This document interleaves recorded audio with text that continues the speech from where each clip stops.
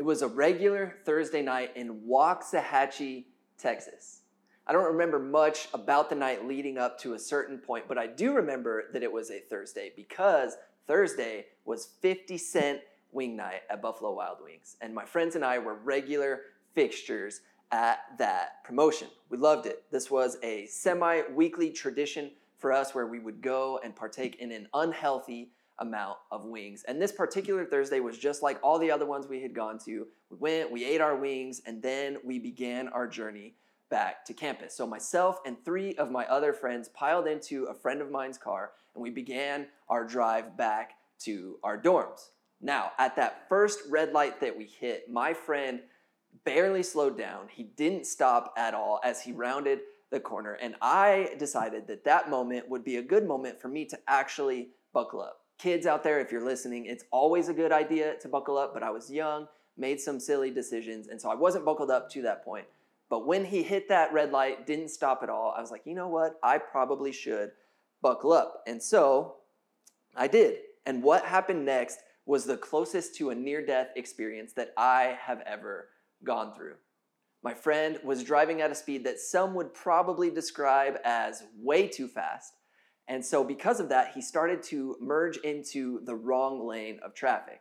And so to avoid that catastrophe, he overcorrected, but doing that sent his car straight at a curb, which we hit, which led to the car flipping over, doing 1.5 full rolls, crashing through a fence, narrowly missing a massive tree, and then finally coming to a stop upside down.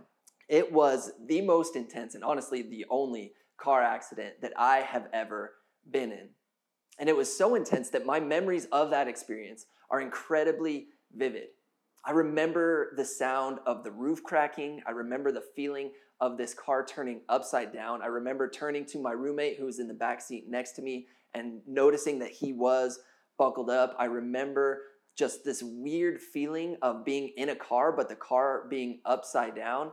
And I also remember this moment of joy and confusion when all 4 of us looked around and realized that none of us were hurt. Despite going through a car that flipped and rolled a couple times, despite landing upside down, none of us were hurt. It was incredible. And I also remember this moment that we all had where we were figuring out if everyone was okay, looking around, making sure, just kind of getting our bearings and trying to figure out what are we supposed to do next? I don't know if you've ever been in a situation like that or similar, but that's a pretty big question in that situation. What are we going to do next? All 4 of us there, upside down, buckled in, just kind of dangling. And we came to the realization that the next step for us is to unbuckle, to get out of here. And so about the same time, all 4 of us unbuckled. But only one of us thought ahead and realized that it would be a good idea to put their hands and feet on the roof of the car, which was resting on the surface of the earth, in order to avoid just immediately falling on their head. Now, these were and are 4 smart guys. They generally have common sense. So it's not all that important to point out who the one was who didn't fall on their head when they unbuckled. But it was me. And so we unbuckle. They all fell onto their heads. I kind of Spider-Man'd my way down to the roof of the car on the ground. And then we have to figure out, how are we going to get out of this car? Are we going to have to get cut out of this vehicle by the fire department? Are we going to have to kick our way through a windshield? Or will the door just open the way it would if the car wasn't upside down? Thankfully, that was exactly what happened. I was able to just open my door and we all crawled out of the car, not a scratch on our bodies, and together we vowed to never ride in a car with that friend again, which is a vow that I kept for a long time until about a month ago when I went to his bachelor party and he drove me to the airport to drop me off. I share that story with you today for one very simple reason: to make myself look cool. I survived a crazy car crash and I was calm and cool and collected under pressure, and that's very impressive stuff. No, the real reason that I share that story with you today is that I think a similar thing can happen to all of us. In challenging times, all of us can tend to fix our eyes on the wrong things. See, my friends are generally smart. They're generally filled with common sense, but given the stress of the situation that we found ourselves in, they overlooked something very simple. In this case, the laws of gravity. And this, I think, happens to the best of us. In times of stress, we overlook simple things that we would normally notice, or in times of stress, we can only focus on something that we would normally be able to let go of easily. Maybe you get a terrible night's sleep, and then the next day your spouse just makes one little comment, and that comment eats at you all day. Under normal situations, you'd be able to let it go. You'd be able to move on, think the best of them, realize that they're just joking, and let it go. But because of the lack of sleep, you just cannot move past what they said to you. Maybe for you, you've been sacrificing, putting in extra hours at work, trying to earn that promotion that you want so badly. And then the time comes and you get passed over for it, and you simply cannot help but to take it personally. Normally, you'd be able to, just move on. Maybe I'll get it next time, or have a healthy approach to it. But because of how hard you are working, you just can't look past it. Your vision is clouded by that situation. Maybe for you, there's a friendship that you've had for decades, and they decide to end that friendship abruptly, and you can't help but take it personally. You have a super hard time with it and can't help but feel anything but confusion and resentment towards that friend that you were so close to for so long. Maybe for you, there's a relationship that's been rocky for a really long time, and you finally worked up the nerve to make it right, to build the bridge, to repair that relationship, and then they pass away suddenly, leaving you without the chance to do that. See, throughout the course of our lives, we all find ourselves in similar situations to these, and we end up asking ourselves the same question: what now? On the other side of great pain, in times of great stress, what do we fix our eyes on? And this is the situation that the disciples found themselves in. In this time of Easter we just celebrated last week, think about, though, even the events leading up to Easter Sunday. For the disciples, they had been on a roller coaster 3 years. This man, Jesus, had come to each of them and invited them to abandon the life that they were leading up to that point. And there was something compelling enough about this man for them to take him up on that offer. And so they went everywhere with him. They followed him around, they went with him, and the things that they witnessed were incredible in the truest sense of that word. They saw people who were blind receive their sight. They saw people who were sick be healed. They saw people who were in oppression to demons be set completely free. They saw people who were dead be raised back to life. And so the things that they saw were incredible, and they knew that what they were seeing was huge. It was something that was bigger than them. It was something massive on a historic scale. But then this man died, and all of their hope died with it. Everything that they thought was happening, they now knew could not happen. How could this man Jesus be all the things that he claimed to be if he was dead? I'm sure once Jesus died, they felt like the last 3 years of their life were a massive waste of time. I imagine that they felt foolish for wasting their time, for going all in on this man who ended up being not what he claimed to be. My guess is that they were nervous and hiding out, thinking that they were going to be targeted by the authorities next. And it's in this low moment that the best thing, better than they could have imagined, happened. It's what we celebrated last week. Easter happened. Resurrection happened. And now this guy that they had been waiting for, this guy that they had believed in, was back. He defeated death. And if he is stronger than death, then everything that he said is true. He is the Messiah. He is the one that they had been waiting for. Those 3 years weren't a waste of their time. But that same question would have still been there. What now? What do we do next? And so keep all of that context in mind as we look at the disciples' final interaction with Jesus. It's an event that's come to be known as the Ascension. And if you have your Bibles, this event is found in Acts chapter 1, and it's going to be in verses 6 through 11. And if you don't have your Bibles with you, that's all right. We will have it there for you to follow along. And it says this: "So when they had come together, they asked him, 'Lord, is this the time when you will restore the kingdom to Israel?' He replied, 'It is not for you to know the times or periods that the Father has set by his own authority. But you will receive power when the Holy Spirit has come upon you, and you will be my witnesses in Jerusalem, in all Judea and Samaria, and to the ends of the earth.' When he had said this, as they were watching, he was lifted up, and a cloud took him out of their sight. While he was going, and they were gazing up toward heaven, suddenly 2 men in white robes stood by them. They said, 'Men of Galilee, why do you stand looking up toward heaven? This Jesus, who has been taken up from you into heaven, will come in the same way as you saw him go into heaven.'"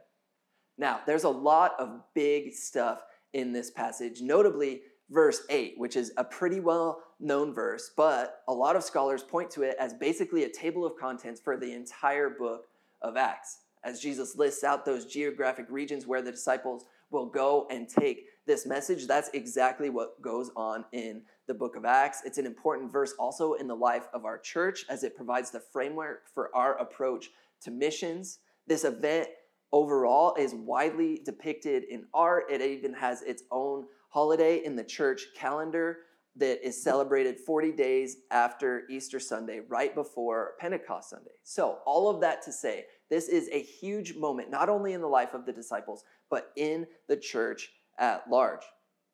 And all throughout this passage, we can see the disciples grappling with that same question that we asked earlier. What now? See, I think here the disciples are disoriented. They're still reeling from everything that they've gone through. They're still feeling like they are upside down. And in this passage, through their questions and their actions, I think what we see is a reflection of our own responses to tricky moments, to times of stress, to times of going through things that we would rather not go through. See, I think we tend to be looking one way. We tend to have our eyes fixed on one thing when the whole time Jesus is inviting us to look at something else entirely. And so what I want to do with our remaining time together is notice 3 things in this passage that the disciples were looking at, which also happen to be things that we tend to fix our eyes on. And then instead notice what Jesus invites the disciples to change their vision, change their eyes and their sight and look at instead. And notice that that's something that maybe Jesus is also inviting us to make a shift in our vision as well. And so the first thing for us to notice in this passage is that while we look for answers, Jesus points us to the Father. See, the disciples were trying to figure out what all of this meant. Jesus had talked about the kingdom. He had done signs and wonders that confirmed the things that he was teaching. And then he died and rose again, fulfilling a bunch of prophecy. So all of that had to mean something, right? And so they wanted answers. And so they asked Jesus a question that this passage implies they've asked multiple times before. Is now the time? Is now the time that you are going to restore the kingdom to Israel? Are you finally going to do what we've been expecting you to do all along? Are you finally going to operate within our expectations, within our understanding? Is now the time that you will restore the kingdom to Israel, to us? And their question reveals their mindset. See, the disciples were working from a nationalistic point of view. They were concerned with themselves, their country, their people, and potentially even their own positions of power. See, if Jesus answers yes, if now is the time that he's going to restore the kingdom to Israel, and these are the guys who have been with Jesus for 3 years, these are the guys who are Jesus' closest associates, then it stands to reason that they are in line for a sizable promotion. And it's also not that surprising that they're asking this question, because remember, these are the same guys who not much earlier had been jockeying for position, asking Jesus, can we be the ones at your right hand, in the foremost position of power underneath of you? And so they ask Jesus this question again, but Jesus doesn't give them the answer that they want. In fact, the answer that Jesus gives them reveals that they're still thinking too small, that their focus is still too narrow. See, the disciples are expecting that the kingdom will be restored to Israel, but God is expanding the kingdom to the entire world. See, these disciples, they're thinking about getting power for themselves, but God is about to give them power for the sake of others. And I think that there is an important lesson here for us. See, the disciples wanted answers in the wake of Jesus' death and resurrection, which is understandable, but they didn't get the answer that they wanted. And how about you? How often do you get the answer from Jesus that you want? If I'm honest, for me, I don't get the answer from Jesus that I want. I get it way less frequently than I would prefer. See, we ask Jesus all the time, and asking Jesus questions, I don't think is the problem. Jesus, when will my wayward child find their way home to you? Jesus, when will you finally heal me? Jesus, why did you allow my marriage to fall apart? Jesus, how am I going to afford the next few months? And how often do you get the answer that you want to those questions? Could it be, though, that the same dynamic, that the reason that we don't get the answer that we want is the same reason that the disciples didn't get the answer that they wanted? Could it be that we don't get the answer that we want because we are thinking too small? Could it be that our eyes are fixed on the wrong things? Could it be that we're holding too tightly to something that Jesus ultimately wants us to let go of? Or could it be that we're focused on something that Jesus doesn't want us to be focused on, and that there's something bigger and better that he wants us to look to instead? See, in Colossians chapter 3, verse 2, it says, "Set your mind on things that are above, not on things that are on earth."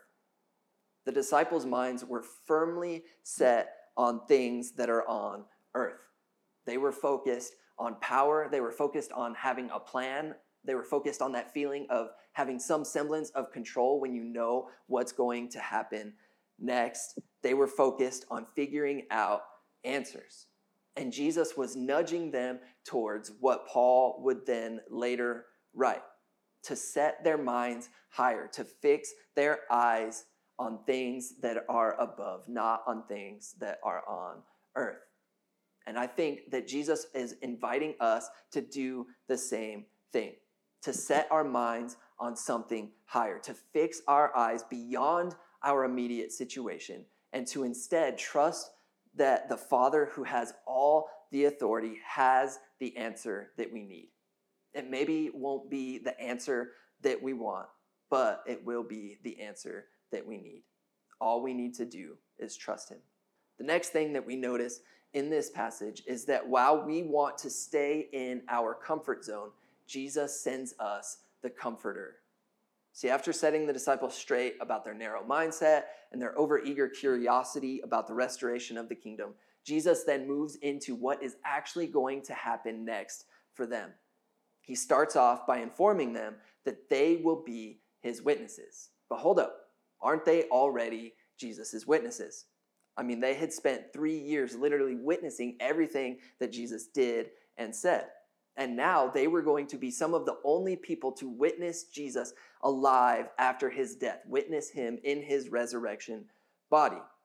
And I think that's certainly part of what Jesus is saying, that these 11 disciples will carry everything that they've witnessed previously. All the miracles, all the healings, all the restoration, all the resurrection. They will carry all of the things that they witnessed, but then Jesus will add in the power from the Holy Spirit, and their job will be take all the things that they've witnessed and the power of the Holy Spirit and move into an expanded target of people and be witnesses to them.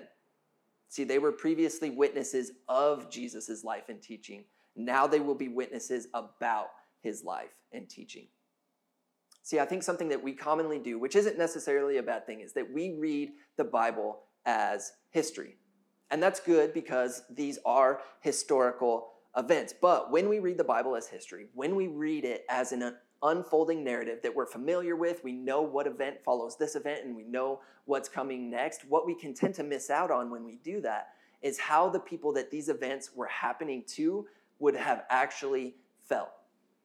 And so let's think through, what would the disciples have been feeling in this experience?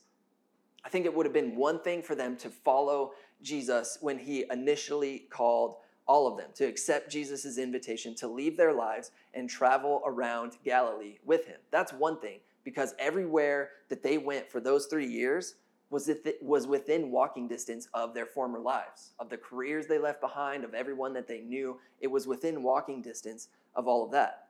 And their obedience in that time was admirable. The sacrifices that they made there was notable, for sure. But what Jesus was inviting them into now was something totally different.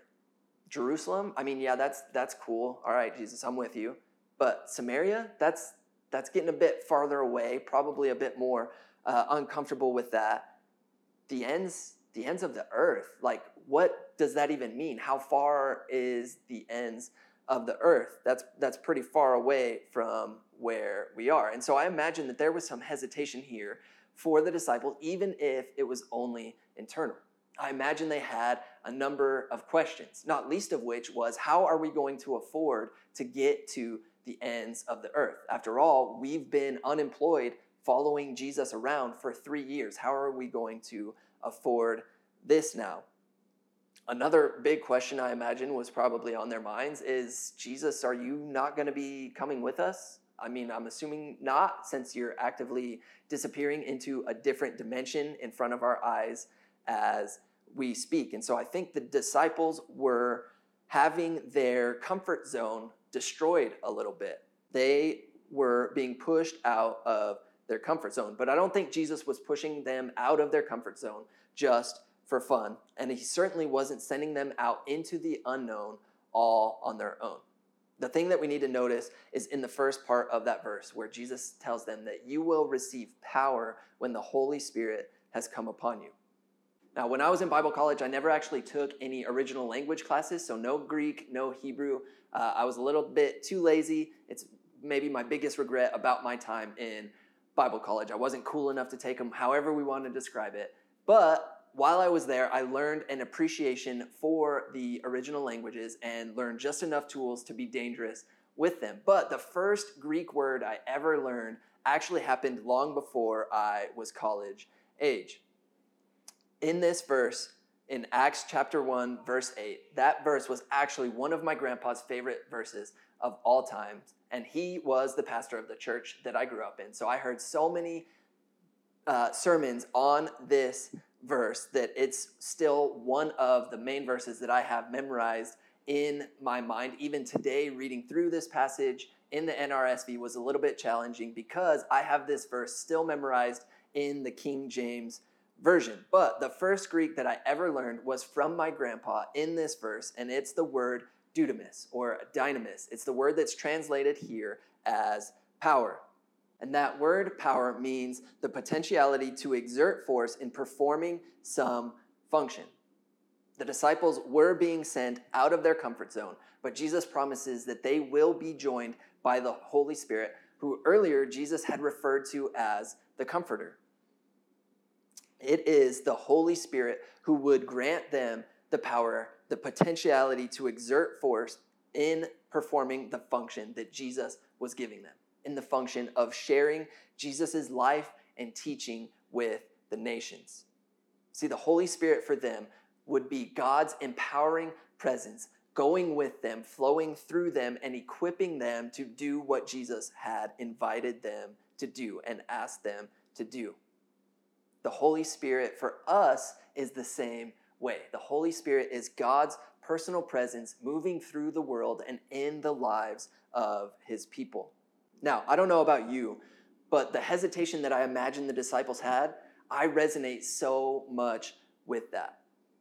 I have a strong desire to at all times remain in my comfort zone.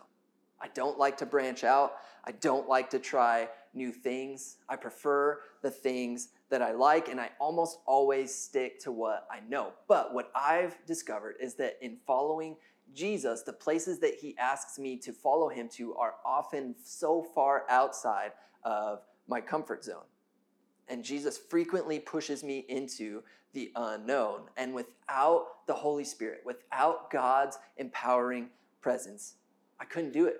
I couldn't be standing here in front of this camera for you today. I just could not do it without God's empowering presence. And so my question is, where in your life is Jesus inviting you to step out of your comfort zone and into the unknown with the help of his empowering presence?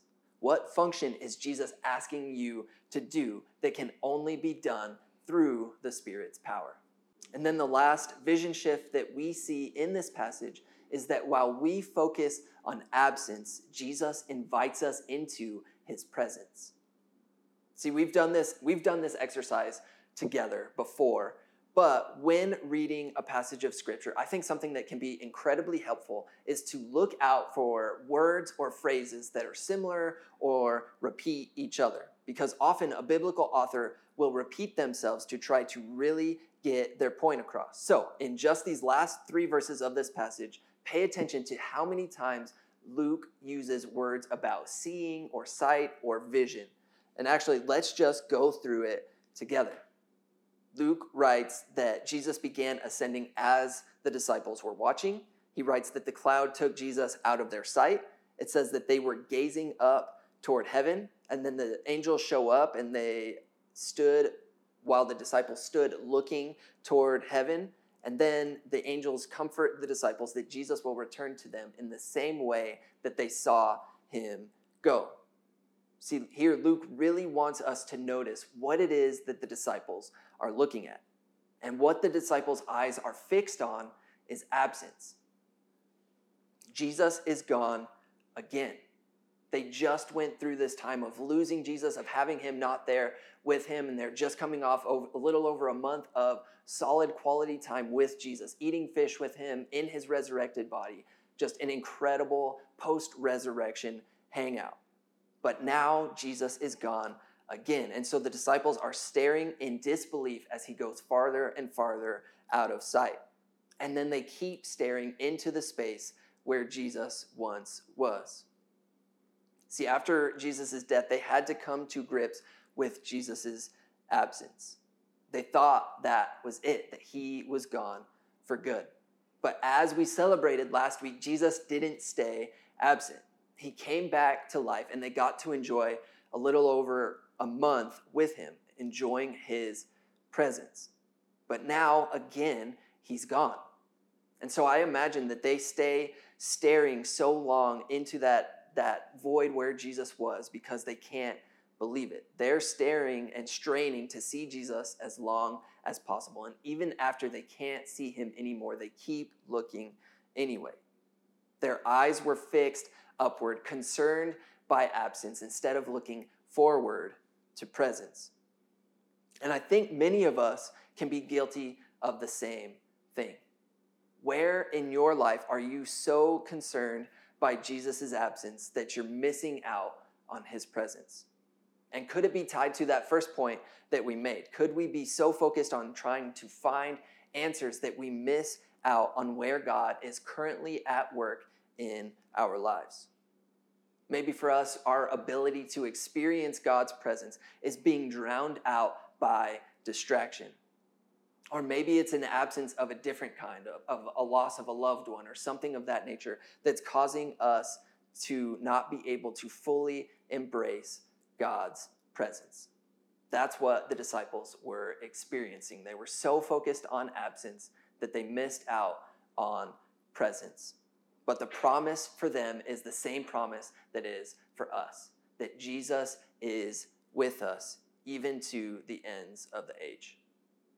And so to close today, I want to suggest one small thing for all of us to put into practice to shift from what our eyes are currently fixed on and instead begin to look where Jesus wants us to. So for each of the 3 points that we've looked at, I'll have one word with some practical ideas for us to take this sermon with us and to put it into practice in our lives. And the first word is participation.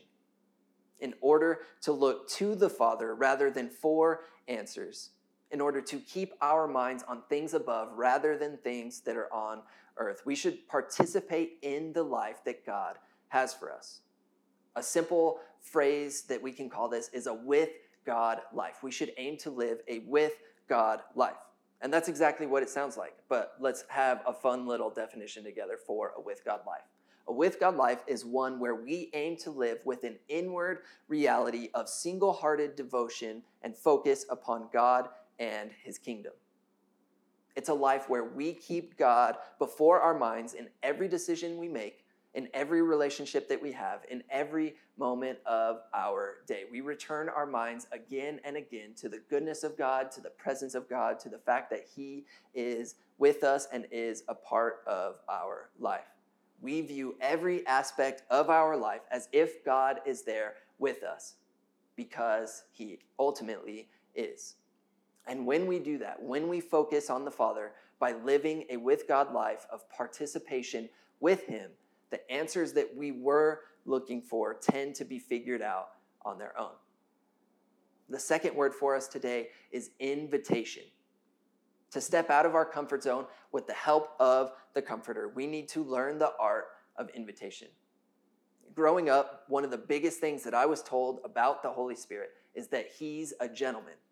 Now, that phrase doesn't necessarily mean that the Holy Spirit is a man or that he's going to hold the door open for you or that he's chivalrous in whatever way that we understand that term. The main idea behind that phrase is that the third person of the Trinity is non-coercive.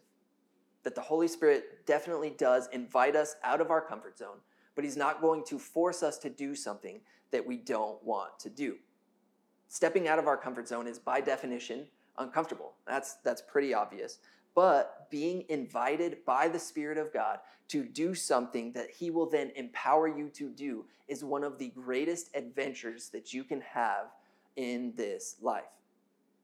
And so I challenge you to enter into this life of mutual invitation. As you listen to the voice of Jesus inviting you to do things that maybe make you uncomfortable, I challenge you to simply do it, to obey, to do what you're being invited to do, but then return that invitation and invite the Holy Spirit to be the one who empowers you and gives you the strength and the courage and the ability to do what it is that Jesus is asking you to do. And then lastly, the last word for us, we've got participation, invitation. The last word is celebration. To shift our focus from absence to presence, it's important to start small. And the reality is that for each and every one of us today, wherever you're watching from, wherever you are right now, whatever's going on in your life right now, God is at work in your life. Regardless of how far along you are in your journey with Jesus, regardless of how old you are, regardless of how much you may feel it in the moment, regardless of anything at all, God is at work in your life. And that's something to celebrate. But we so often miss it. I so often miss that God is at work in my life. And so we start small. Look for small areas in your life that could be interpreted as the hand of God moving on your behalf. Take a deep breath in. That is something to celebrate. You are alive and breathing because God sustains the universe and is allowing you to take another breath and live another day. You have a place to sleep at night. You have people in your life who care about you. You have a church community who cares about your well-being. All of these things are things that we can celebrate. And the more that we thank God for the ways that he is at work in our life, the more that we celebrate what he's done for us, the more things that we notice, the more we will become aware of his presence in our life, and the less we will perceive absence.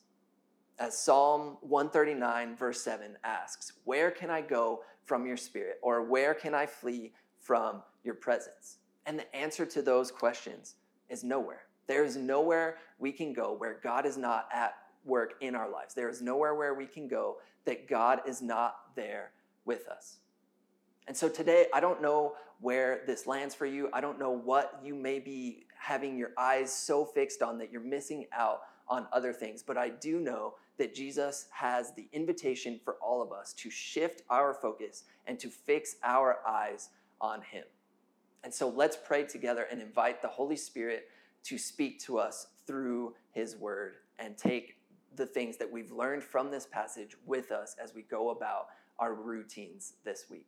Heavenly Father, thank you for this great time that we've had together. Thank you for the lessons that we can learn from your ascension. Thank you that you rose from the dead, that you ascended to the right hand of the Father, and that because of that, we can speak to you. And I pray that this morning, as we look to you, I pray that you would help us to fix our eyes on you, that we would be able to look beyond the things that maybe we're too focused on right now at the cost of other things that we are missing out on. And I pray that wherever this lands for each and every individual watching today, wherever they are, whatever they're going through, I pray that you would speak right now to them and invite them onto this journey with you, that you would invite them deeper into a relationship with you, and that you would help us to put this message into practice, that you would bring us into a life of participation with you, that you would bring us into a life of invitation where we follow you and we invite the Holy Spirit to give us the power and equip us to do what you have asked us to do. And I pray that you would help us to enter into a deeper life of celebration where we celebrate the good things that you have done and will do for us. We praise you for who you are and pray that you would go with us as we go about the rest of our day. In your name we pray. Amen.